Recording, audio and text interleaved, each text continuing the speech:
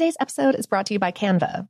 We're all looking for ways to make an impact at work, but not all of us are skilled in visual design. Canva helps you get your point across, simply and beautifully. It's easy to design Canva presentations, docs, whiteboards, and videos. You start with a designer-made template and customize it with your content. Plus, add graphics, charts, and more from Canva's massive media library. Whatever department you work in, Canva is perfect for any task. Sales decks, hiring docs, marketing brainstorms, employee videos, you name it. Anyone at work can design with Canva. Start designing today at canva.com. Designed for work. The Kakadu plum is an Australian native superfood containing 100 times more vitamin C than oranges. So why have you never heard of it? PR. No one's drinking a Kakadu smoothie? I'm JB Smoove, and that was a full episode of my new podcast, Straightforward, inspired by guaranteed straightforward pricing from AT&T Fiber. Get what you want without the complicated. AT&T Fiber, live like a gigillionaire. Available wherever you get your podcasts. Limited availability in select areas. Visit AT&T.com/hypergig for details. I'm Katya Adler, host of The Global Story. Over the last 25 years, I've covered conflicts in the Middle East, political and economic crises in Europe, drug cartels in Mexico. Now I'm covering the stories behind the news all over the world in conversation with those who break it. Join me Monday to Friday to find out what's happening, why, and what it all means. Follow The Global Story from the BBC wherever you listen to podcasts. This episode is brought to you by Technically Speaking, an Intel podcast. When you think about the future, what kind of technology do you envision? Whatever the future holds, artificial intelligence will undoubtedly be at the heart of it all. Join Graham Class as he hosts Season 2 of Technically Speaking, an Intel podcast, and hears from the minds transforming healthcare, retail, entertainment, personal computing, and more with the help of AI. Tune in every other Tuesday and explore the latest technology that's changing our world today and creating a more accessible tomorrow.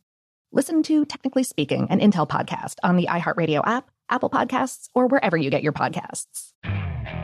Okay, picture this. It's Friday afternoon when a thought hits you. I can spend another weekend doing the same old whatever, or I can hop into my all-new Hyundai Santa Fe and hit the road. With available H-Track all-wheel drive and 3-row seating, my whole family can head deep into the wild. Conquer the weekend in the all-new Hyundai Santa Fe. Visit HyundaiUSA.com or call 562-314-4603 for more details. Hyundai, there's joy in every journey. Welcome to Brain Stuff from How Stuff Works. Brain Stuff, it's Christian Sager, and I have a deeply concerning question for you today. What happens when I die? And I don't mean like, will I go to heaven or who gets all of my comic books? No, I want to know what someone's going to do with my dead body when it's on a slab of cold steel. How does an autopsy work? Well, first of all, a word of warning for our listeners. If you're squeamish, you might want to listen to, a less gross episode of Brain Stuff, like Why is Bird Poop White? Or How do Bed Bugs Work? Okay, are you ready now? Let's start by clarifying that an autopsy is a medical examination of a dead body to determine the cause of death. And there's two types, forensic and clinical. Clinical ones are performed for research, medical training, or at the request of the deceased family.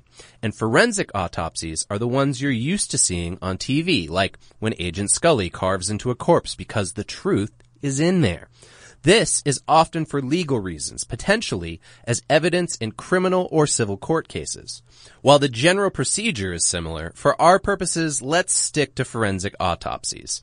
All legally investigated deaths fall into 5 categories: natural, accident, homicide, suicide, and undetermined. Yeah, that last one may seem a little wishy-washy, but sometimes the answers aren't that clear for the attending medical examiner or coroner. And this is an important distinction. Forensic pathologists are physicians trained to perform autopsies. Here in the United States, most local governments mandate that an appointed pathologist called a medical examiner perform an autopsy. But not all. In some counties, they use coroners instead of medical examiners, and a coroner doesn't necessarily have to have medical training. Instead, they're elected to their position, and they can be anyone. They could be farmers, snake handlers, even podcast hosts, I guess. But if a non-medical coroner ever needs assistance, the state usually provides them with a medical examiner. When that examiner finally gets a hold of your cold body, here's what they're going to do to it. First, they gather information on you, your death, and your medical records. Then they record an external exam of your appearance. They start by photographing you inside a body bag, noting your clothing and its position before stripping you naked. They try to establish your identity, noting ethnicity, gender, age, and hair and eye color. Then they collect samples of hair, fingernails, and any foreign objects found on your surface. Sometimes they use UV radiation or X-rays to find further evidence. Once the external exam is done, they clean your body, weigh it, and measure it. On the table, they place a rubber body block under your back to make your chest protrude forward so the arms and neck fall back. This makes it easier for the cutting. For a complete internal exam, they start with the chest, making a Y-shaped incision. Following this, they peel back your skin, muscle, and soft tissue with a scalpel, pull the chest flap over your face, and expose your rib cage and neck muscles. Your rib cage is then removed, followed by your larynx, esophagus, arteries, and ligaments. By severing a few attachments to your spinal cord, bladder, and rectum, the examiner can remove the rest of your organs as an entire set. Your organs are each examined and weighed, with sample slices taken of their tissue. If necessary, these organs are stored in formalin. The examiner will also take your urine, blood, bile, and the vitreous gel from your eyes for further testing. Depending on how you died, they probably won't cut open your arms, hands, legs, or your face. But don't think your head is off the hook just yet. If they need a peek inside your noggin, the examiner will move the rubber block under your neck like a pillow. Then they will make a cut from behind one ear, across your forehead, over to the other ear, and around the back. Once this is divided, they can remove your scalp from your skull in two flaps, folding one over your face and the other over the back of your neck.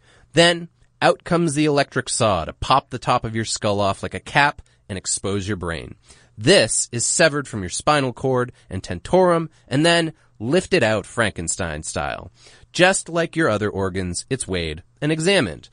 Well, what happens to all of these organs sitting outside of your body anyways? Well, depending on the style of funeral, they're either put back in or they're incinerated.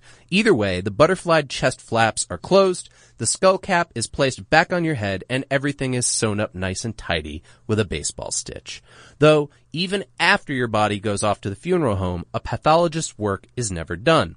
It takes days to get tissue and blood samples tested, and at least 2 weeks for brain samples. Then it takes hours more to write up a detailed report for the official record.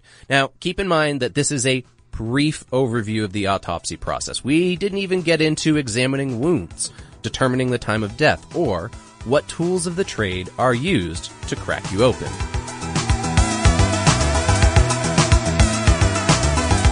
Check out the Brainstuff channel on YouTube, and for more on this and thousands of other topics, visit howstuffworks.com.